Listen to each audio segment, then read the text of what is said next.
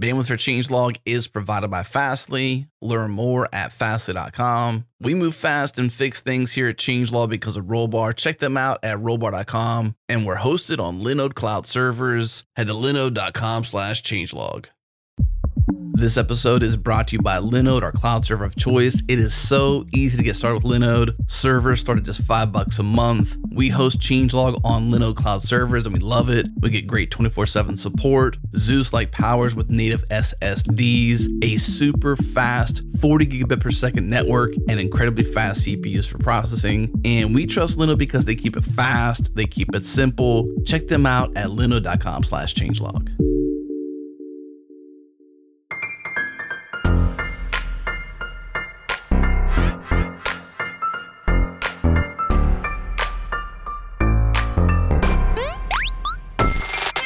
Welcome to Go Time, a podcast featuring a diverse panel and special guests discussing cloud infrastructure, distributed systems, microservices, Kubernetes, Docker, and also Go. We record live every Tuesday at 3 p.m. Eastern, noon Pacific. Join the community that's live with us in real time during the show in the Go Time FM channel in Gopher Slack. Follow us on Twitter, we're at GoTimeFM. Listen live at changelog.com/live or subscribe at changelog.com/GoTime. And now on to the show. Hello, and welcome to the latest episode of Go Time. I am your host, Johnny Boursiquot. My co-host is also available here. John is going to be emceeing for us as well. John, you want to say hi to everybody? Hey, everybody. Letting Johnny take the lead this time so I can sit back and relax. Yeah, he's going to have me do all the work today. Today's episode is a special one. This is a post GopherCon, right? GopherCon was took place a couple of weeks ago over in beautiful San Diego. Very beautiful weather over there. And what we did prior to actually going to the GopherCon, so the conference is basically have an episode that was sort of focused around how to take advantage of Go, right? A conference like GopherCon, if you're sort of brand new to a Go conference, even, right? So basically, what to do, the do's and don'ts, if you will, sort of how to take advantage, how to maximize your experience at an event such as GopherCon. So we had on that show, we had, I guess, Jamal Yusuf, who is back with us on the show today to talk about his experience. But we also have Yingrong Zhao.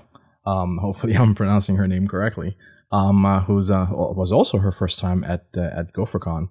And we've invited these folks to sort of give us, perhaps a lot of us who are sort of old hats in the Go community, right, to get a feel for what new blood, right, basically what their experience is like when they enter a community like Go and when they attend a conference like GopherCon.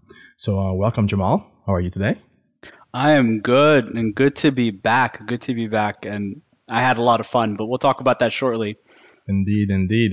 And yourself, Yingrong, how are you? Good. How are you? Oh, I'm doing well. I'm a bit stressed. It's been a stressful day, but this is the life of a programmer, or I'd say of a professional, right? In the line of work we do, every now and then you kind of get a bit of a crunch times, they call it.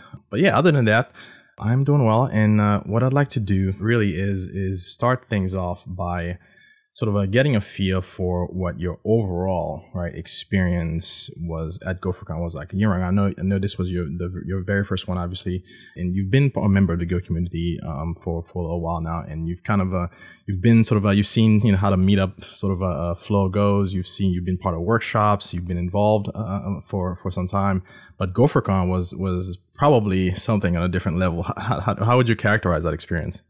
So I come from the background of JavaScript. So prior to GopherCon, I have just been mainly going to JavaScript conferences.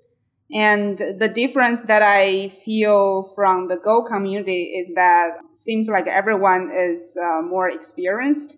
So the talks that people are giving are more in-depth in terms of the technical side, but it also surprises me how much GopherCon emphasizes on diversity and inclusion. To me, Go is a very low-level language, like coming from my background, and I was expecting that I wouldn't understand any talks that people are going to give, and I was preparing myself to do a lot of homework, but I really liked every talk that people always start with defining terms to help the audience to understand the background of the talks, and then go into the details of the topics that the speakers chosen. Surprisingly, I was able to follow with most of the talks that I went to.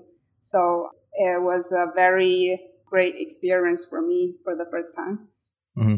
So the caliber of talks, basically, they went a bit deeper, but they were still sort of, if you're new to Go, they were still very much approachable, right? So you can understand what's going on, and perhaps that's a skill of the speaker. Maybe it's a combination with basically the Go language being what it is, right? You sort of can follow along even if you're just starting out, kind of get a high level of what's going on and sort of be able to take value out of these talks. But yeah, it's interesting to sort of hear that coming from somebody who's sort of coming from a different language community and sort of experiencing this for the first time. It's interesting to hear that. So how about yourself, Jamal? What was your initial impression of GopherCon?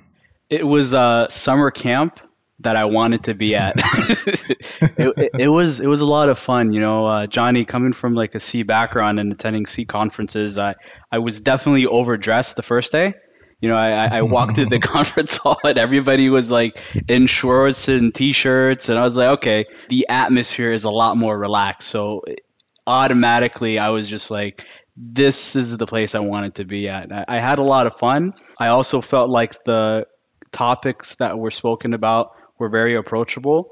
The Go tooling team and the Go core team that was there was very approachable. They had a nice little space out there where you could come and ask questions and absorb information. I got so much knowledge just from talking to some of the people on the tooling team, just about how you can do some stuff in Go that, you read a few blog posts, but you really don't understand it until somebody shows you. And I absorbed so much. I was a sponge that entire conference. And to also kind of hear some of the bigger companies doing what they are with Go and how they solve some of these problems, because they, none of our problems are unique in that sense. We're not the first to do it. And to kind of hear how the same problems are solved at companies that are much larger, it was beneficial to me because I got to absorb a lot of that. And listening to some of the talks, I was just like, this is the smartest answer I've ever heard for this very complex problem. Thank you for saving me a year, of work. And so I enjoyed it a lot. Good. Do you remember a favorite talk of yours, or are you waiting to sort of for when the videos come out so you can go back and sort of watch? Yes. One talk that absolutely blew my mind was by Chris at Comcast about a Go 1.11 bug, or not a bug, a scheduler feature in the Go scheduler with trying to get the Go routines to all go to sleep or wake up at the same time, right? What was really impressive about that is they spend all this manpower trying to stream video. Just for the audience who might not know, they were trying to stream video with Go for, I guess, mobile devices. And they ran into a specific problem where they were hitting a whole bunch of CPU usage, and they traced it down to the scheduler, and the solution was, we need to get all our Go routines to wake up at the same time. And they spent a whole bunch of man hours programming this complex solution to try to put their Go routines to go to sleep at the same time.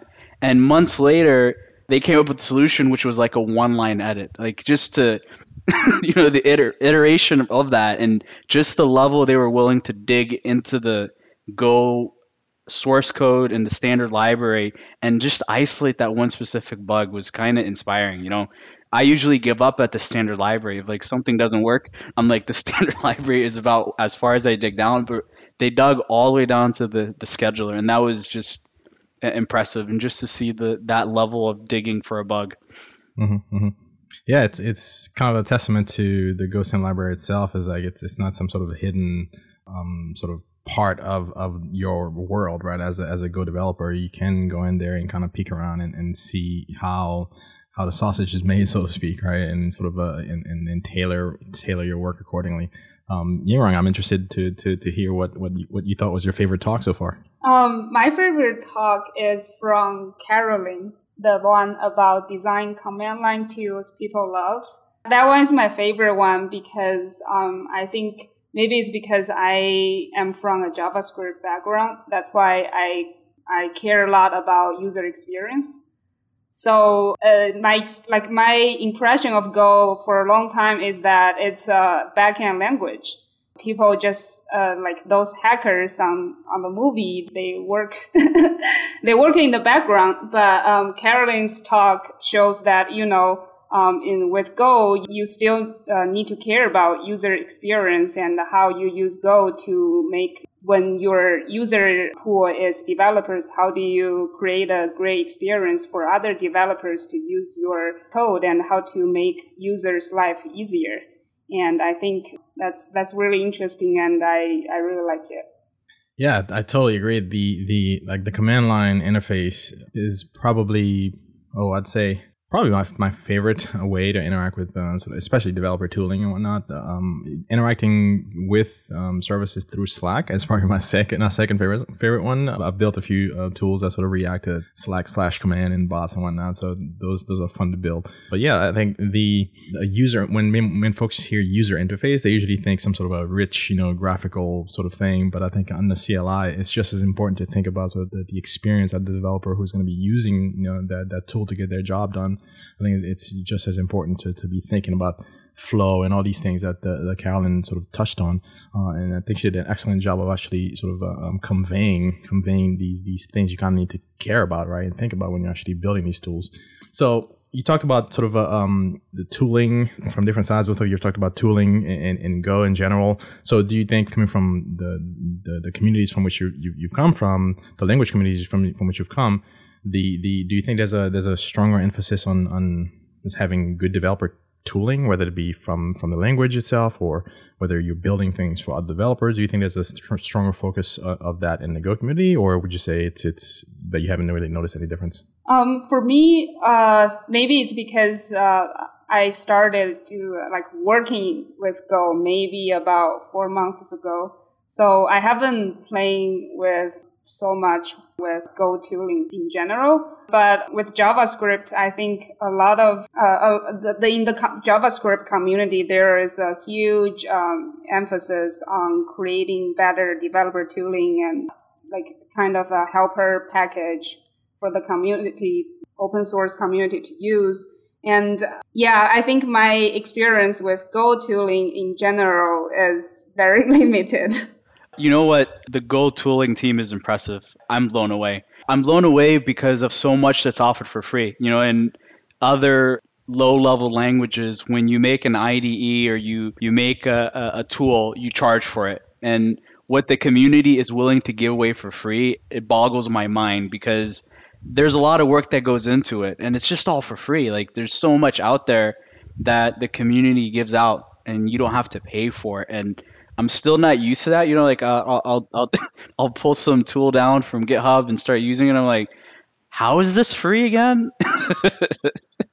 I'm impressed by it. And the conversations I heard after the talk of Go Please, integrating all of the community tools into something from a single binary, that was just amazing. I remember one of the first things I struggled with when I first got up to speed on Go was that you had to run all these commands individually. You had to do a Go FMT, get your source code formatted, and there's all these steps. And just the fact that you just save a file now and all of that happens behind the scenes it's cool. It's cool. So I hope we get to the point where our IDEs and our tooling and all that is at the level where we have JavaScript like Emmet type, functionality, where I type two things, hit tab, and it becomes a fully fledged document. That'd be cool. So I hope we get more Go tooling, but I'm impressed already what's offered on the market for free. Yeah, I definitely agree. There's certainly a lot of tools out there for good developers to take advantage of. If you use, perhaps you're a developer who likes IDEs, full-blown IDEs, and maybe Golang is a pretty good one from the folks who have built JetBrains, who have been in the business for quite a while, so they know what they're doing when it comes to these kinds of environments. VS Code is probably my favorite development environment to sort of build Go apps now. And shout out to Ramya for sort of leading that work for the VS Code, for the Go side of that ecosystem. And obviously in all the contributors to that project as well. Yeah, so I mean, we continue to improve the tooling story around Go all the time, right? So some of the tools that I think still need to be made perhaps more approachable, especially if you're new to Go or still trying to sort of master the ecosystem, is probably the performance tools, like things like pprof. They are somewhat, if you are new to Go and if you've never had to deal with sort of a performance optimization, let's just start by saying that writing a performance program in Go is already so easy that not a lot of people are like running to find like these tools to sort of surface, bottlenecks in their applications, right? So a lot of times you get so far with a simple program.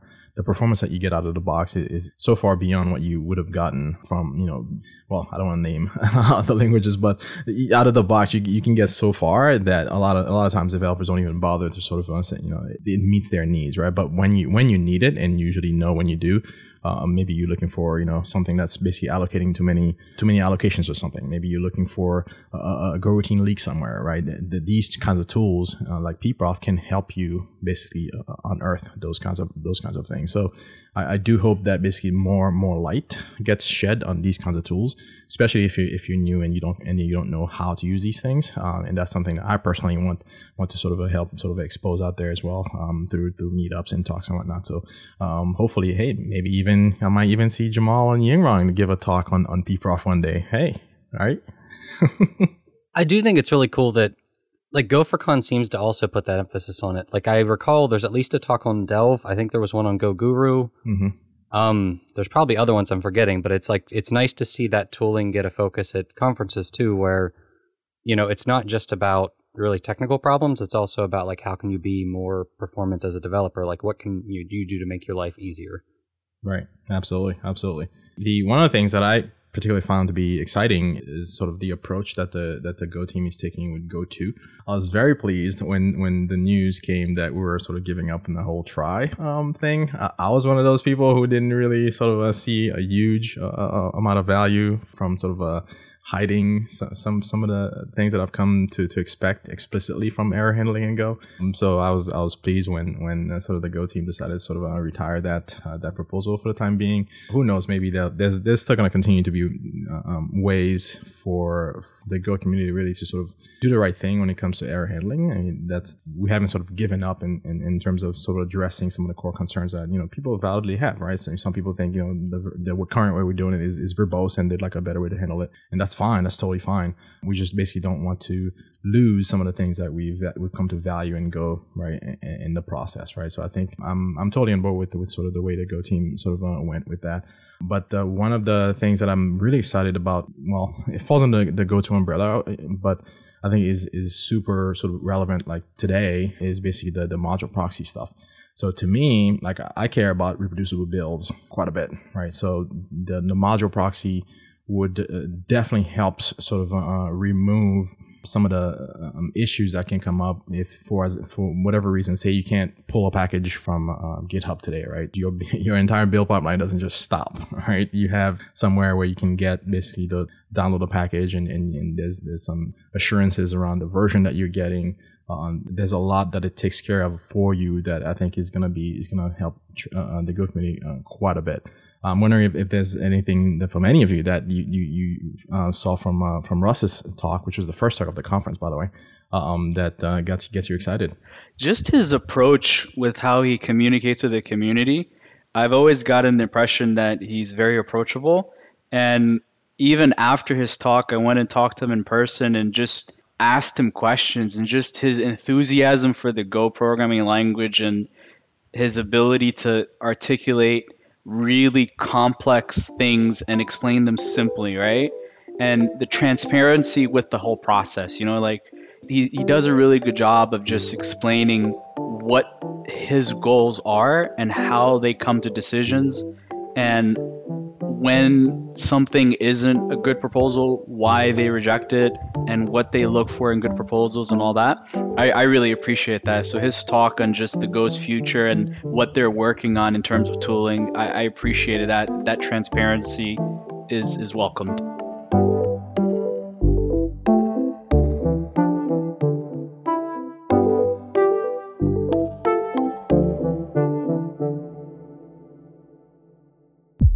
This episode is brought to you by Datadog. Datadog is cloud monitoring as a service. See inside any stack, anytime, at any scale, anywhere. So what's new with Datadog? Coming off the heels of Dash 2019, Datadog's annual conference about building and scaling the next generation of applications, infrastructure, and technical teams, we have a lot to cover. Serverless functions. Datadog Serverless View gives you complete visibility into your code running on AWS Lambda. Browser logs. You can now send logs directly to Datadog from web browsers or other JavaScript clients for full stack visibility. Network performance monitoring. This enables you to visualize the flow of network traffic in cloud-based or hybrid environments. Mobile application. Datadog now has a mobile app to make it easier to triage issues when you're on call or on the go.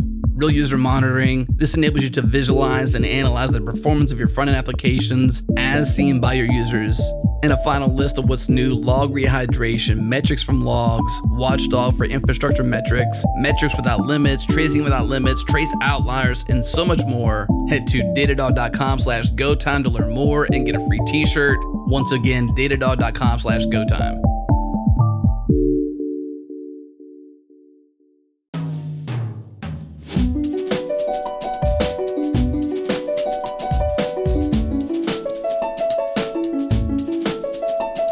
One of the things that's always been kind of interesting to me is that, like, you go to GopherCon and you look at all the talks, and it seems like the Go team and a lot of the new proposals are presented and discussed very, very heavily at these conferences. Whereas a lot of the times it's easy to think, oh, a conference is for like long-lasting information that's going to kind of, I'm going to learn this and keep it the rest of my life. But realistically, a lot of these things are topics that aren't necessary, like, in a year, once we've decided how to handle something, generics, for example, you're not really going to care about that talk about generics as much. But at the same time, I think that, at least I personally believe, that the fact that they do this in such a public forum and that they try to make sure that the community's involved really helps shape the language. And that's another thing that I think is like a really big benefit to having like a GopherCon, is that, you're really forcing them to, or not forcing, but everybody gets a chance to sort of discuss this all together. Like there's a ton of Go developers all in one place. They can all discuss these ideas and say, like, what do you like about it? What do you not like about it? And I think that's valuable because there's a lot of things you just don't think about. And if you're like kind of isolated reading the proposal, you're just going to immediately hate it or like it because you're not thinking about everything. But if you're there talking to other developers, it's going to change that perspective and change what you think about. So I guess Jamal and Yingrong, like, how did that feel for you guys? Did you like hearing about some of the new stuff coming into Go and like being able to talk directly with the team about that stuff while you're at GopherCon? I think for me, this is the first time, I guess, for a programming language that the Go team has been so, publicly gathering information from the community. And I didn't experience this from other programming languages at all. So these are all new to me. And seeing how people exchange information and opinions in proposal through comments or directly talking to the Go team, that makes me feel like maybe one day I will be able to, give my opinions and make a little bit contribution to the programming language.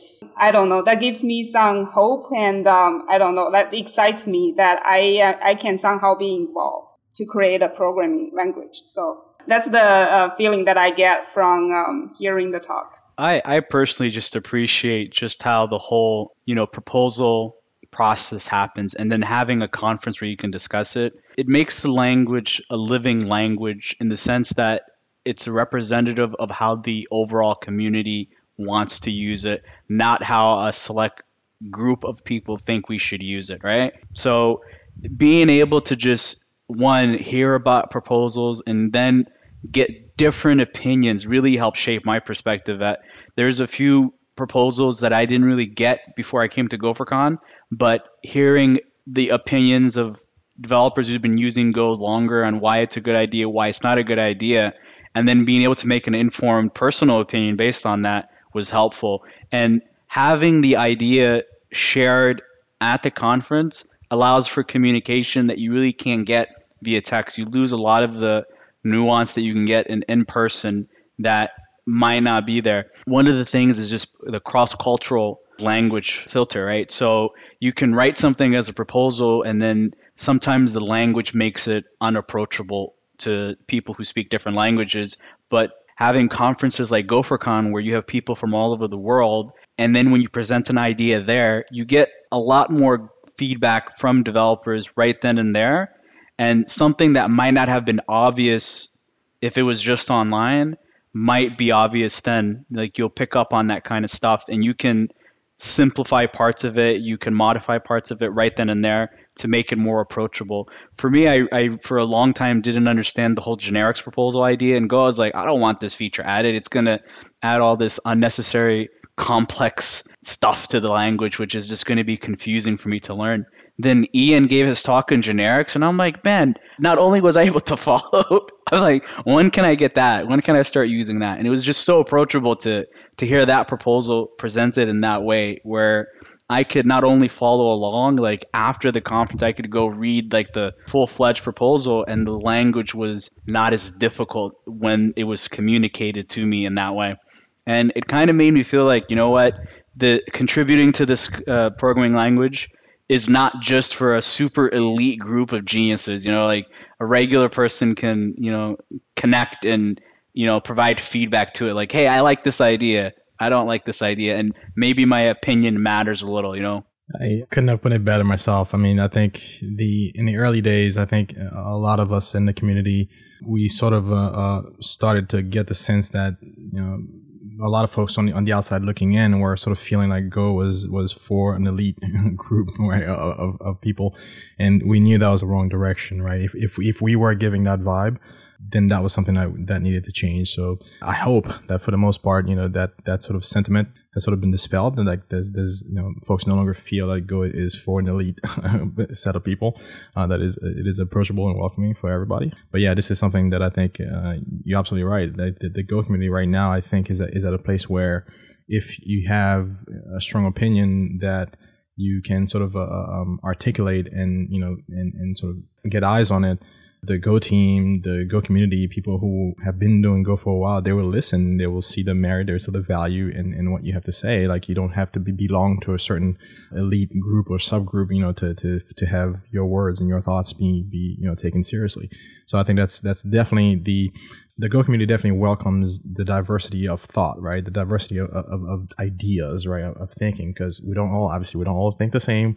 We're all going to have different ways of solving problems. A lot of us have knowledge that basically we can bring from different language communities, from different experiences that we've had, you know, we solving certain kinds of problems.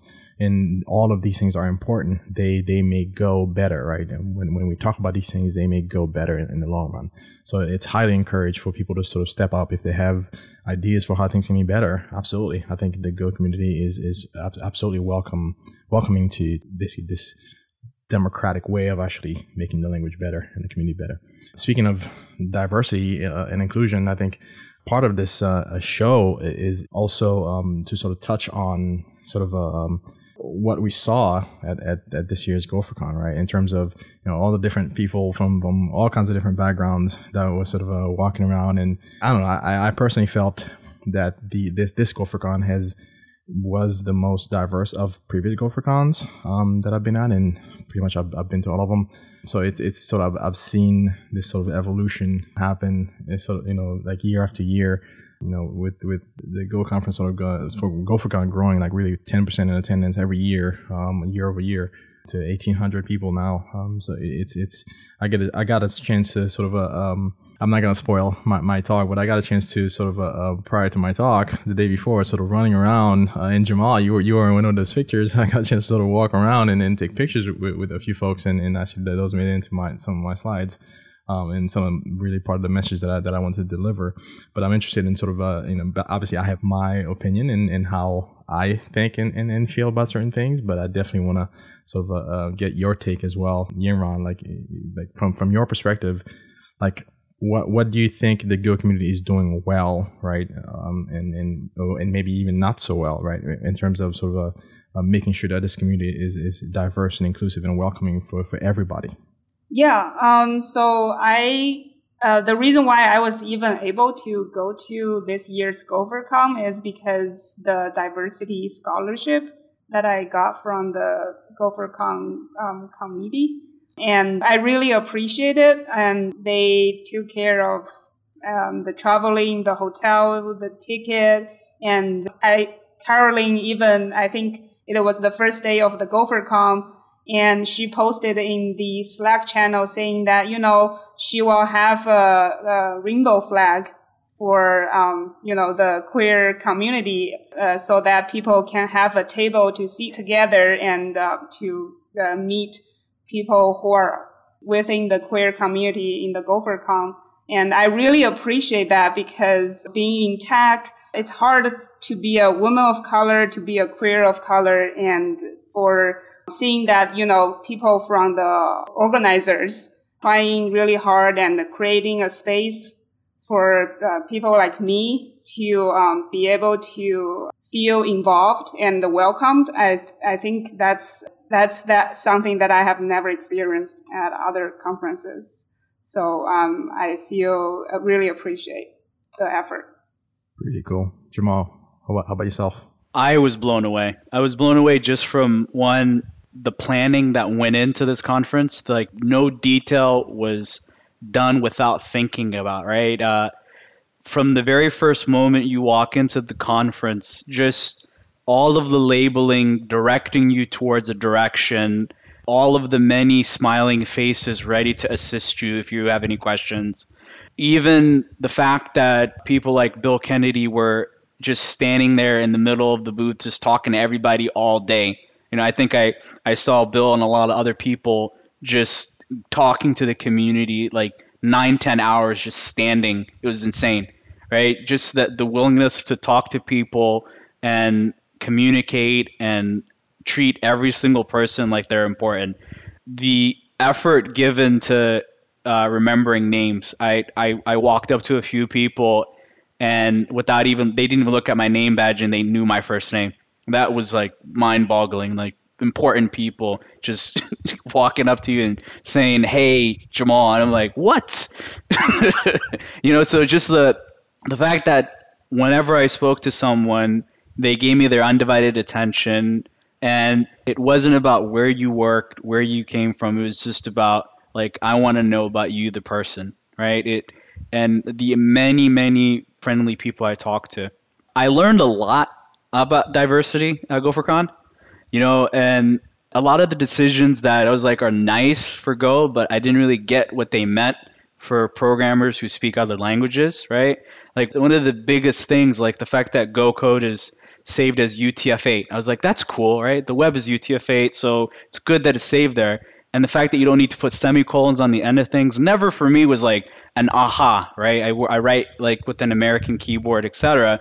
But if you're a developer who doesn't have a semicolon, like many of the European countries, their semicolon is like somewhere up on the number keys. Having to put a semicolon at the end of every sentence, etc., or statement is impossible. You can't do it. And so the consideration of that to automatically insert that was huge. The other thing I observed was looking at some of the developers who came to Japan when they were kind of completing their challenges, was the importance of having UTF-8 support for your source code, allow them to write comments in their native language and to kind of name stuff in characters that they understand, right? I mean, I never really understood the language barrier towards learning programming until I went to like GopherCon, and it's not until you see international developers like using Go that you get it. Aha, this is why this is important. This is why documentation is important, and their ability to just automatically translate it and just their workflow and all of that was very important for me to kind of observe and see that like even this small attention to detail was included into the language specification to allow many developers yet to come and other countries to hop on the language and have the best experience programming, as opposed to like having to hack around, get around all of this because file type has to be in ASCII format or something, you know, like you're fine. You can write in whatever language you want. You can put emojis, symbols, all that if you want. You know, it gives you this creative freedom that Don't do it. don't do it. Don't do it. Don't put emojis in your code, please, Jamal. Might have put one or two, you know.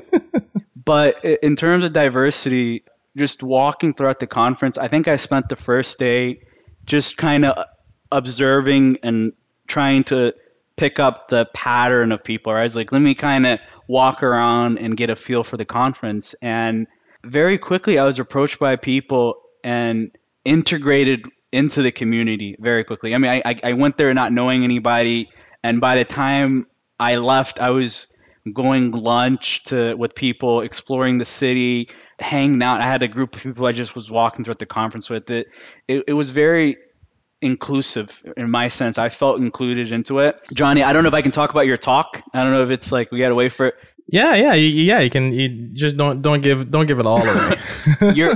I think your talk was really important, and I remember towards the middle of it, you could drop a pin in the conference hall and you'd hear it was quiet, you know, and it was moving, and it was a call to action. You know, it even made me, Johnny, think like there are things I can improve on, right?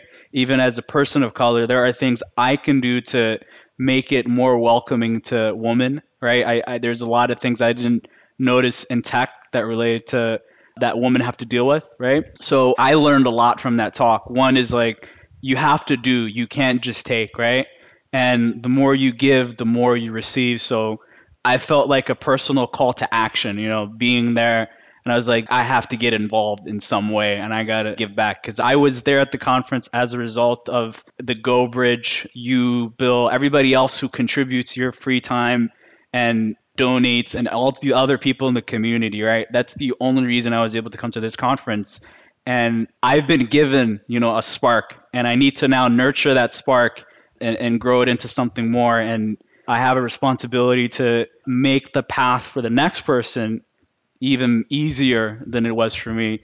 And I don't want to give out the details of your talk, but it was very powerful. And the fact that you were able to incorporate something that was so impromptu as just randomly taking pictures with all of us into your talk, right? And to give that talk was, it was beautiful. And just to see everybody in the audience nodding along with you, right? It was a talk that came from a place of love. And I think everybody like that. And to hear your background, I never knew about your background, and to kind of hear about your background and how where you are today, it kind of reminds us that we have to open up pathways for other people to make it to the same place, because there's so many opportunities I didn't know existed until I got there. I mean, just alone talking to developers who worked at big companies, I wouldn't say that there's a huge skill gap between them, but it is really like, if you know one person at one company, you get past second, third party recruitment companies. You know, there is like an advantage to being there. Like you do get a pathway to opportunities that wouldn't exist elsewhere. And what you also get is you get a pulse of what's happening in these communities, what skills you can learn now that give you the most return. You know, like what technologies can you pick up that are adjacent to, you know, Golang? What works? What are employers looking for? What are the big companies using them for? What are people studying, you know, and what are people's opinions on things like that? You can't read, you know, or in the comment section. This is all just like the talks that happen in between, you know, the stages and stuff like that, that once you know, you leave the next year and now you're not questioning what you're going to work on. Like, you know, okay, this is the new thing. I got to go play with that. And because you have that advantage of knowing where the, you know, horizon is and just what's beyond that a little bit, you know how to walk the path. So I appreciated being at the conference and I learned a lot. But then I also understood that there's a lot more people that could have been there, that had they been there would have also opened the opportunity to them.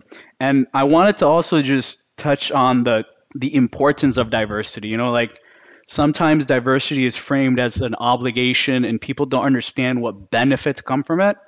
And one of the benefits that I've seen just working on like many teams, is just that everybody has a geography of thought, how they view the world, how they think about problems, and how they figure out solutions to things is like the pathfinding through their mental topography, right?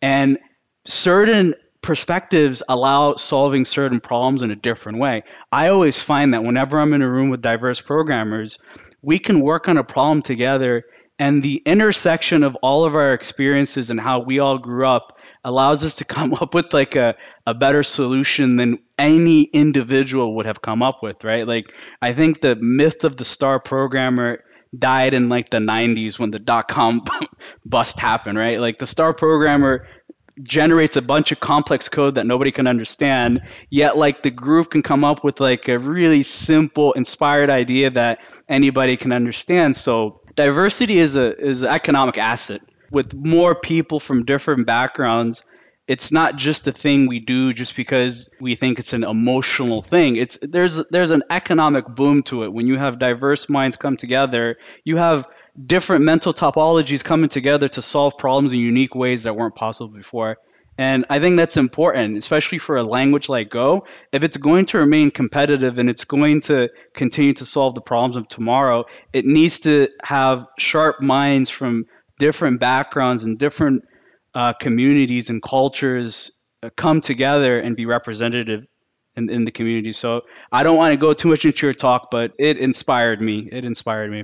Oh, well, I'm glad. And really, you hit the nail right on the head there, with regards to diversity. It's not, a lot of times, I think what I don't want to happen is for people to experience sort of a diversity fatigue, right? And for you to keep hearing about, diversity this, inclusion that, right? And then to be like, at some point you start rolling your eyes in the back of your head, like, more of this stuff. Like, there's so much more to it, right? I always say that if you want sort of a business to change, if you want sort of a community, right, whether a language community or a business community to change, especially when it comes to economics, like tie dollars to it, right? So I don't want to, stand on a soapbox, but there's two sides to the same coin, right? So you get the economic benefits of having a diverse group of people solving a problem, right? They're going to bring different perspectives, as you put it, right? It's really, I couldn't have said it better myself. But on the other side of that too is you have an obligation, right, to say, hey, you know what? Let me do this because it is the right thing to do, right? And obviously, different people are gonna feel differently about this, but overall, right, I think we would all like to believe. I'd like to believe that most people want to open doors for people that are gonna come through behind them, right? So for me, and in giving that talk, it was sort of a call to action to say, hey, you know what? You got here, right? You made it here. If you're in this room, right, you have some degree of privilege. You have some degree of means that other people who couldn't be here, right, like by virtue of you being here and they couldn't, right, that means there's some things you can do, right? So let's not just sit back and relax, right, and wait for all the benefits, right, that diversity and inclusion bring, right? Let's be part of the solution. Let's be part of what makes this community like even better than what it is, right?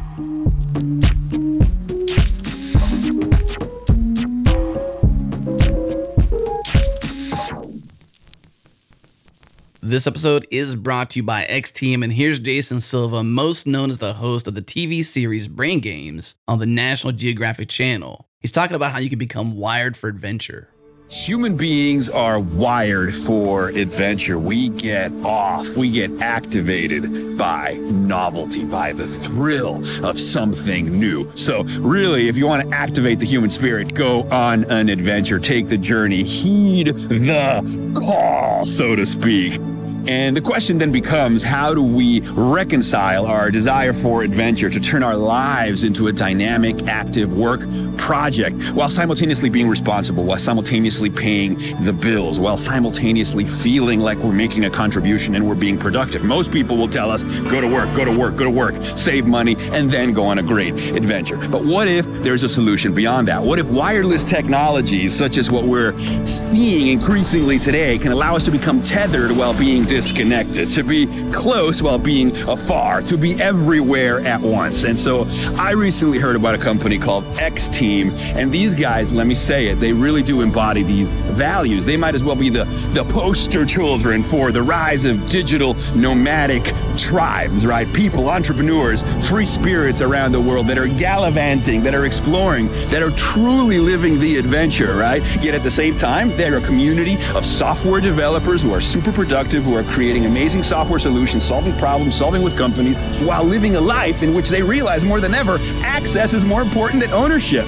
So, my friends at X Team, I celebrate you for what you embody. I celebrate you for being brilliant, innovative, counterintuitive software developers stationed around the world and doing your thing and really living up to the ideals of life as a great adventure. 21st century poster children for what's possible for human beings. Free yourself from the constraints, from the traditional, from the tetherings of what used to be, and let go. Take the journey, heed the call. Much love, guys. Cheers. If you think you're wired for adventure, you want to become wired for adventure, learn more about our friends at X Team. Head to xteam.com to learn more. Again, xteam.com.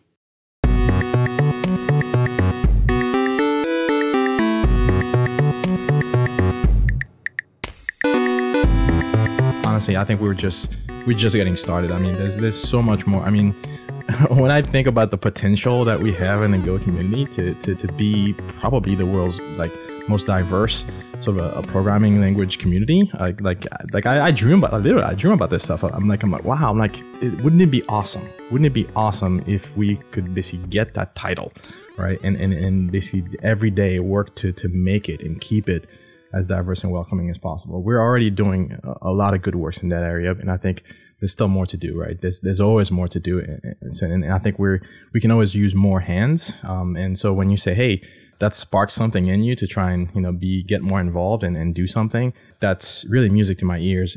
But I don't want it just to be a spark. I want it to also be action, right? It's one thing to think, hey, wow, I'm fired up, I'm excited, I'm gonna do something. And then, a few weeks go by and then nothing happens, right? It's very easy to fall back. I mean, that's just a human nature, right? It's very easy to fall back into sort of the routine and sort of saying, I'll get to it later, right? But I think, if you start, right, the people don't understand the power of just starting, right? If you just start something, right, go to gobridge.org, right? If you don't know where to start, go to gobridge.org, file an issue to put together a workshop or something, right?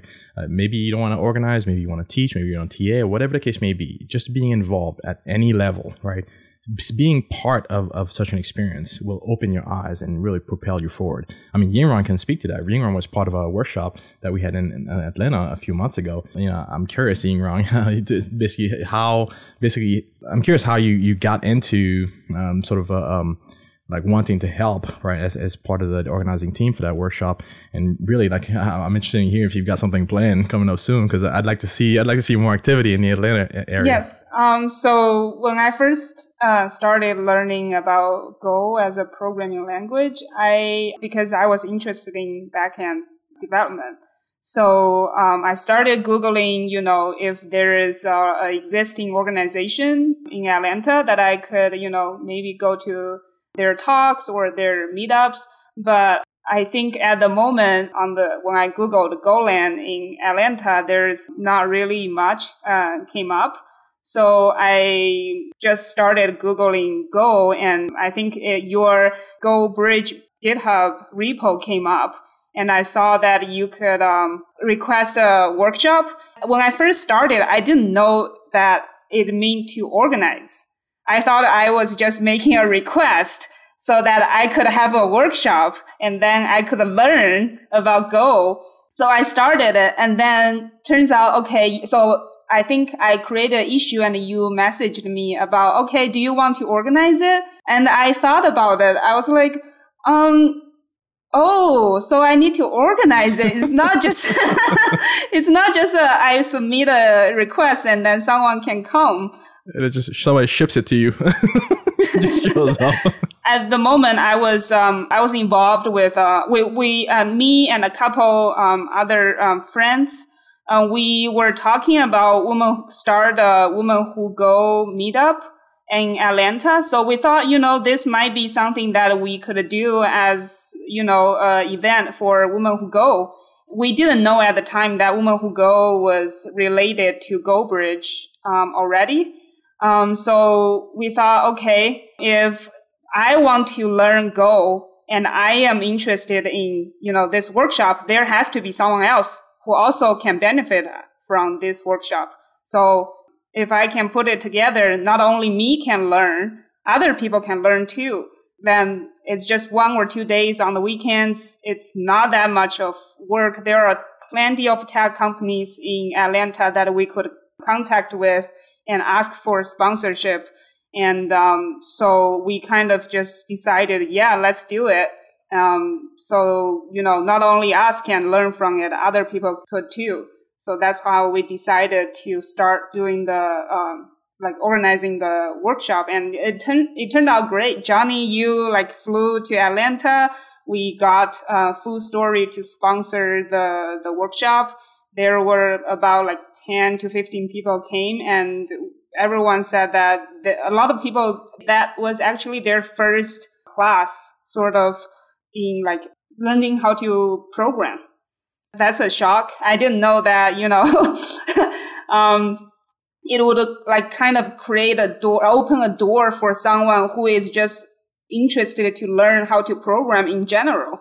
To me, that's how you can introduce more people into tech, how you can, kind of hold a door open for the newcomers and help them to have this resource that usually it's hard for someone new to find. I think that's the amazing thing about the Go Bridge and the Go community in general is that, everyone who joins the community also helps to hold the door open for the people who are coming later to join the community. Yeah, absolutely. I always tell folks that basically trying to organize a workshop, and it doesn't always have to be a workshop, right? So that's one of the most impactful ways of actually, doing this work, right? But it doesn't have to be, like a workshop. You don't have, if you can't find a workshop in your local area, to maybe be a TA at, a teacher at, even help organize something, you can carry the same mission with you into your local meetup, right? And if there's no local meetup in your area, guess what? You can start one, right? And a lot of times too, is that you, along with a few other people, who are also contemplating the idea, the only thing you need maybe is just to push, right? Somebody would just say to create a meetup, right? A meetup group. And this is something now the Go Developer Network, the partnership between GoBridge and Google, to provide meetup accounts for Go user group, basically managers, organizers.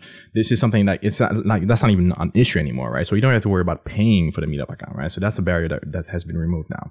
So basically, even starting the meetup group, you'll find that other people start popping up, right? Saying, hey, I'm wondering if you need help, putting together, the first meeting or something, or maybe, if we find out basically what the audience looks like, maybe we have a bunch of people who are interested in Go, don't know a lot about Go, so maybe we have introductory talks, maybe we have sort of a hack nights or something, basically get people to come in and learn and learn Go a little bit. So it doesn't have to be, you don't have to start out right at level 10, right? They can start very, very small and just get people in the door and have a focus on sort of having a diverse crew, right? Try to, obviously you're not going to turn people away, but you definitely want to encourage people that, hey, if you know somebody in your community who is underrepresented, maybe it's at your job, maybe it's in your local sort of other communities you go to, invite them to come in and check out this group as well, right? So there's lots of ways we can do this work, and really having a user group, building community around you is one of the easiest ways really that you can actually have this kind of impact that we're looking to have.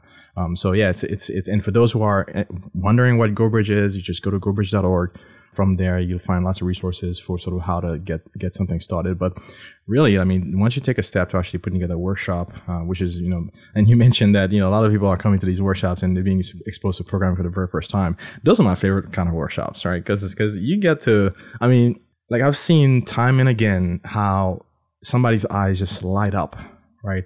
When they're able to accomplish a programming task, that their eyes just light up and you can see this sort of manifestation of just joy and excitement in their face, oh my God, I can do this too, right? It's a form of empowerment. You're basically saying, hey, look, like you just need to practice a little bit more, right? And then you too can do this, right? You don't have to be, this is not something that is reserved for a specific class of people, right? Like you can do this too, right? You just need the opportunity to be able to, come in and learn and practice. So these tend to be my favorite kinds of workshops. But obviously, if you're coming from a different language community too, you're going to find value and you just want to learn how Go works. You're going to get a lot of value from these workshops as well. But I mean, I harp about the workshops quite a bit because, again, that's where I've seen the most bang for the buck, if you will. But definitely, whatever ways you can get engaged. If you don't know how to, or if you're too timid, or if your imposter syndrome's got you down, don't worry about it. Just, raise a hand, say, hey, I'd like to help. I don't know how to help. But somebody somewhere, in your local community is going to reach out and really sort of help you be part of a community. Again, like Jamal was saying, from the talk, like when you give, right, you get so much more in return, right? The community doesn't give, it gives back. So, put yourself out there, give, right, to the community, and you're going to find that it keeps the rewards for that effort, right? They're going to keep coming back to you, manifold. So, yeah, so it's I think the both our recap and really this sort of this lens, this look at sort of what diversity means for us in the Go community has been a pretty good one. I'm happy that we're able to sort of do this show. Again, both of these, you can't have community without unity, right? You need that sort of you need people to come together, right, to want to make this a great community. And I'm happy that Yingrong, you were able to sort of make it onto the show. I'm happy you both were able to make it to GopherCon as sort of a GopherCon newbies for the very first time. Jamal, happy you were able to come back onto the show and give us your sort of your post GopherCon sort of a take. And hopefully all the stuff we told you prior to you going to GopherCon held true. What do you think? Yeah, it was all the advice was amazing. One of the things was attending talks with less people. There was one talk I attended at GopherCon by Yusuke, and hopefully I pronounced his last name right, Miyake from the Japanese Gophers at Fukuoka, and it was about like optimizing for a number of Go routines using feedback control. And I think at the same time as his talk was a Dave Cheney talk, so everybody was at that one. But because I chose to go to a smaller talk, I learned something new. Like I learned something that directly helped me this week at work. So that advice was amazing. Also knowing kind of that you can approach people and talk to them helped me a lot. So all the advice was taken to heart, and I appreciated it. It was cheat codes. Awesome.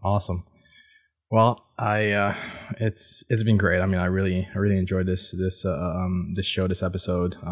Thanks to Jon Calhoun for sort of emceeing this behind the scenes, making sure everything goes off without a hitch, managing the channels, managing the live feed, and if you're listening to this through your regular sort of podcasting application, we do record live on every Tuesday. Today's Tuesday, right? Yeah, today's Tuesday. Wow, the days are just rolling into each other for me right now.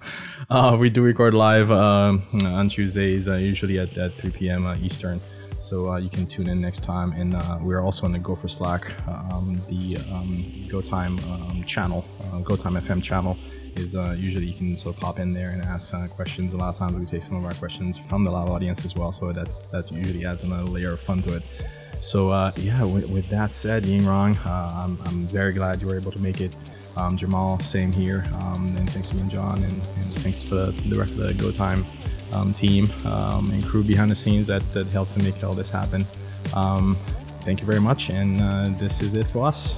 Thank you. Bye. All right, thank you for tuning into this week's episode of GoTime. If you're not yet, hang with us in Gopher Slack. We have a channel called GoTime FM. Look it up, you'll find us. Hang with us during the live shows, connect with other members of the community, share stories, share code, share coffee recipes, whatever. It's a lot of fun. Also, we have discussions at changelog.com on every episode. Head to changelog.com/GoTime, find this episode, and discuss it with the community. Also, thanks to Fastly, our bandwidth partner, Rollbar for helping us move fast and fix things, and Linode for hosting the Changelog platform. Our music is produced by the mysterious Breakmaster Cylinder. And if you want to hear more awesome podcasts like this, subscribe to our master feed. It's one feed guaranteed to rule them all, plus some extras that only hit the master feed. Head to changelog.com/master or search for Changelog Master in your podcast client. You'll find us. Thanks for tuning in. We'll see you next week.